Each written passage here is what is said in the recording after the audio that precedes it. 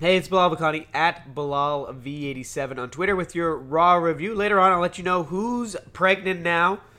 But Raw, I don't know if it started with Braun Strowman and Bobby Lashley, but I can't remember what happened before this, aside from the fact the Street Profits' debut on Raw was ruined, as they had a Falls Count Anywhere match, which was pretty standard until Braun broke Lashley through the stage, and it exploded in the most ridiculous way possible. Later on, Renee Young reportedly reported, but she couldn't confirm, that Braun's spleen had been ruptured. You know, I could pick this apart, but it was a good way to start Raw, and typically I would leave this stuff till much later in the pod, but it got my attention, and Raw started off with a bang. You can't do this every time, but it was worth doing once, and it worked. The big story of the night was around AJ Styles and the Good Brothers, along with the U.S. champion Ricochet. The Good Brothers were backstage chatting amongst themselves when they were interrupted by AJ, and this was sort of a continuation of their typical AJ not quite being impressed with them, and vice versa. Somewhere along the line, there was some stipulation about Carl Anderson's hot wife. I don't know what happened with that. That got dropped pretty quickly, but it was pretty funny. Later on, we saw the U.S. champion talking to the former tag team champions Zack Ryder and Kurt Hawkins. I can barely remember them. And he was quickly interrupted, and that's like the theme of this Raw. I'm going to say interrupted about every couple of paragraphs here, by the Good Bros, which was a good thing because Ricochet was interrupted to do an interview before he was interrupted by the Good Brothers. And the promo he was cutting was bad. He fumbled through part of it. Worse than I fumbled through this podcast. And it just really wasn't great. And he needs a manager. He can't talk. He's one of the worst talkers on the roster. I get that he's super athletic, but this is still an entertainment brand. I hate to sound like Vince McMahon, but for God's sakes, get him a manager.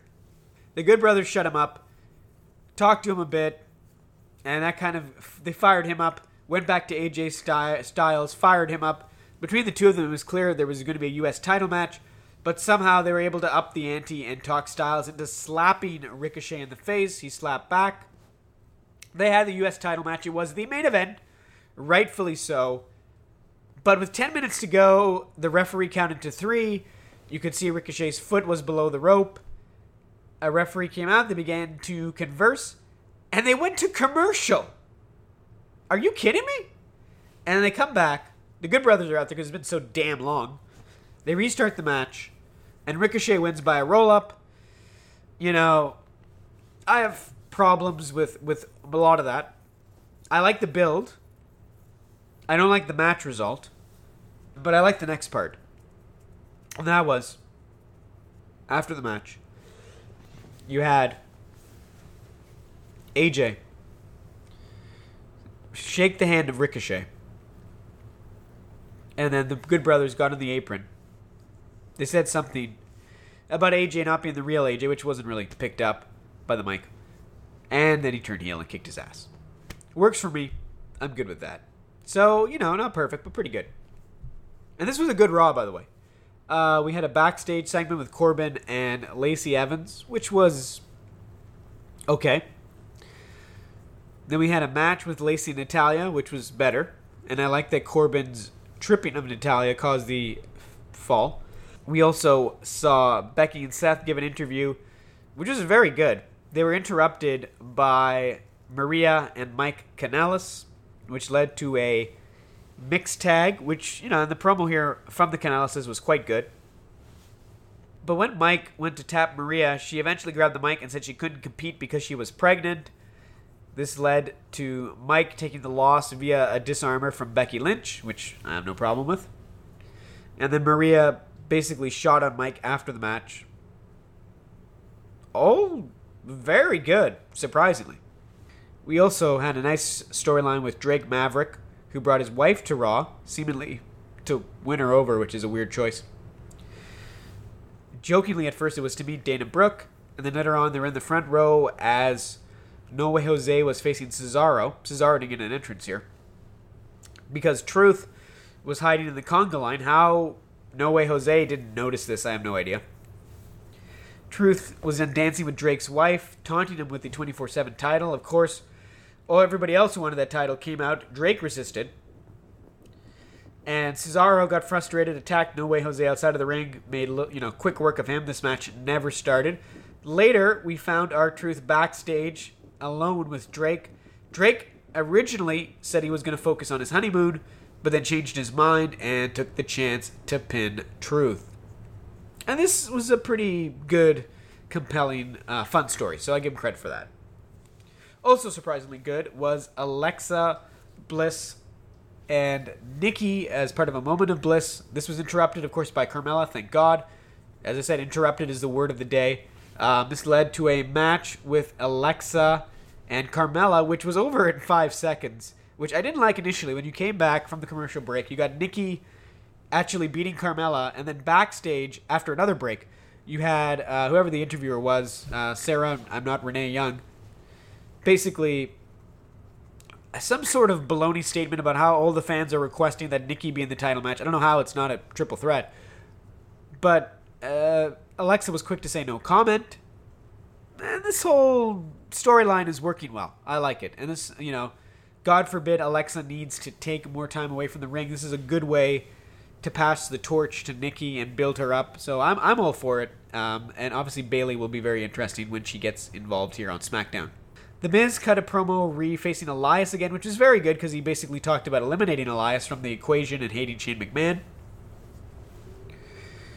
The Miz got the win here. There was some baloney where Michael Cole said, we're not going to break till the second fall, at which point the very fast first fall took place, and then we took a break on the second fall. This stuff is still baloney, but it was an okay match, and there were some nice touches like the Miz instantly cutting off Elias's guitar riff. We also saw Shane McMahon and Drew McIntyre cut a promo on The Undertaker and Roman Reigns. Of course, as soon as Taker showed up, they backed out. And Taker cut a very good promo explaining why he came to help Roman, and it was quite good. The War Raiders, damn it, I'm not calling them the other thing. They defeated the New Day.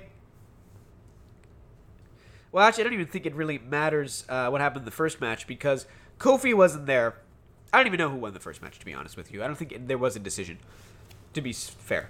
Kofi wasn't there. Joe attacked one of the New Day members. Kofi came out to help them out. It was a 6-man tag. I believe Joe got the fall here at the end, and this was very good build for their match.